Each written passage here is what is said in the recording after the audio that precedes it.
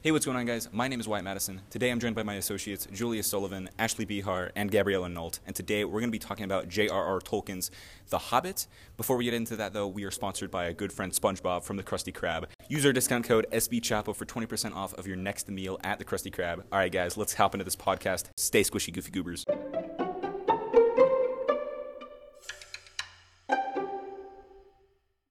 All right, guys, welcome back. The first topic that we're going to be discussing is three characters that we thought from this story that demonstrated heroic qualities. I'll be going first and stating my opinion.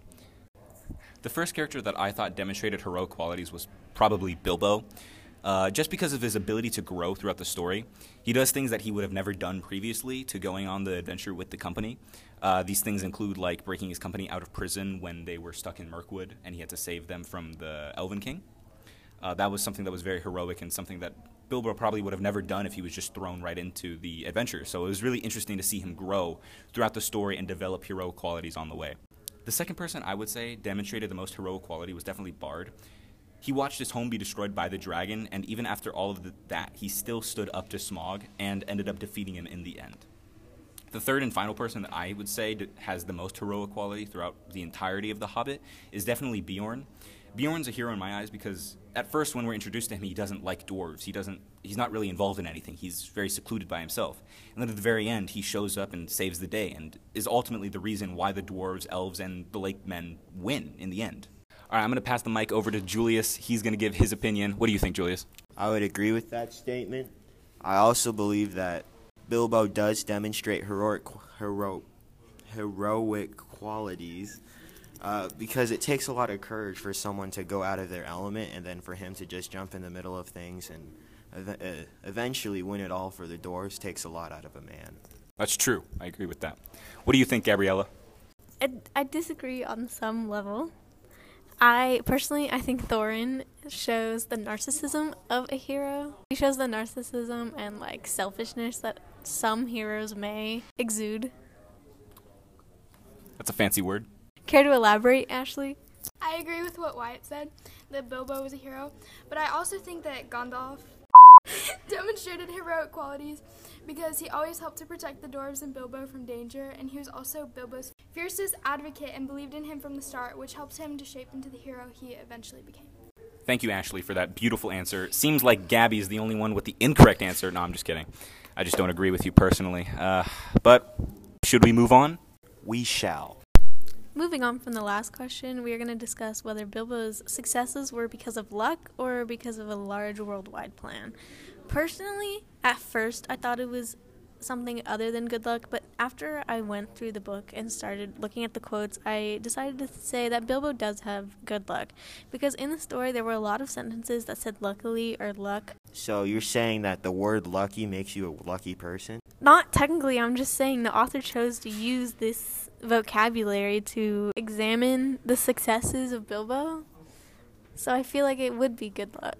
It is his good luck. So if I called you lucky once, are you lucky for your whole life? I think you're missing the point, Julius. I see how it is. Personally, I'm going to have to agree with Gabby on this situation. I'll explain why, since you are looking at me with that curious face. The reason I agree with Gabby on this situation is when the company shows up to Bilbo's house, they are in need of a 14th member. If Bilbo never went, they're 13th. And, unlucky 13th. Friday the 13th is generally lucky. I think we can draw to some conclusion that Bilbo is the lucky 14th, and that's kind of like his entire persona. I agree with Gabby and Wyatt, and I think Bilbo's successes are due to good luck because he found his invisibility ring when he was meeting Gollum for the first time, and that really allowed him to succeed in some of his crazy plans throughout the novel that wouldn't have been successful otherwise. After further review, I would affirm with their statement that Bilbo is a lucky person. Thank you, Julius, for that wonderful message. All right, we're going to be moving on now to question 3. Moving on from that question, we now head on to question number 3. Cite incidents from the story to prove the following statement. Good leaders do what is best for their people, maintain friendly relationships with others, and live in harmony. I agree with this statement because through the character, Bilbo exemplifies this example of a good leader because he shows the leadership qualities and the courage to join the company when he didn't have to, and that takes courage out of someone, which is a good leadership quality. He frees the company from the Elven King, and what most demonstrates this leadership quality is that when he took the Arkenstone and was going to give it up to Bard and the Elven King to help the dwarves win a battle they weren't going to win. This also shows how he maintains friendly relationships with others because he was trying to prevent a war from breaking out between other opposing armies, and he knew that the dwarves didn't stand a chance, so he was trying to do what was best for them. That was a really good answer, Julius. I 100% agree with that. What do you think, Ashley? I also... All right, moving on from that. What do you think, Gabby? I agree with this, but I also think Gandalf is a good leader as well because he left multiple times and came back to check on the dwarves and Bilbo to make sure that they're not dead or died or something worse. Interesting. All right, I see where you're coming from. Let's go back to Ashley. I agree with Julius, and I think a good quote that kind of explains what he was saying is when Tolkien says, "This is the Arkenstone of Thrain," said Bilbo, "the heart of the mountain, and it's also the heart of Thorin. He values it above a river of gold. I give it to you. It will aid you in your bargaining." And I think that shows that Bilbo is willing to do whatever it takes to avoid a war and do whatever is best for the majority of the people. So you're saying that since Gandalf left and came back, that made him a good leader because he kind of folded under pressure. When the company needed him the most, he wasn't there. Does that make him a good leader? Not technically, but never leave a man behind, dude. He doesn't leave him behind. Also, he saves them multiple times, from the goblins and in the caves before the goblins. So, haha, Julius. Julius, I'm going to need you to calm down with that tone. Gabby makes a good point. Although I do agree with your statement more that Bilbo is a better leader than Gandalf, I do see where she's coming from, so I would appreciate if you didn't scream at my associates. Thank you. I see how it is. All right, guys, we're going to move on. Okay, our fourth and final question is comparing the character traits of Gollum and Smaug and using those traits to discuss Tolkien's general definition of evil.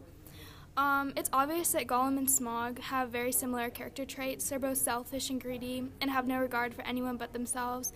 And they become angry when they don't get their way. And they also both talk in riddles.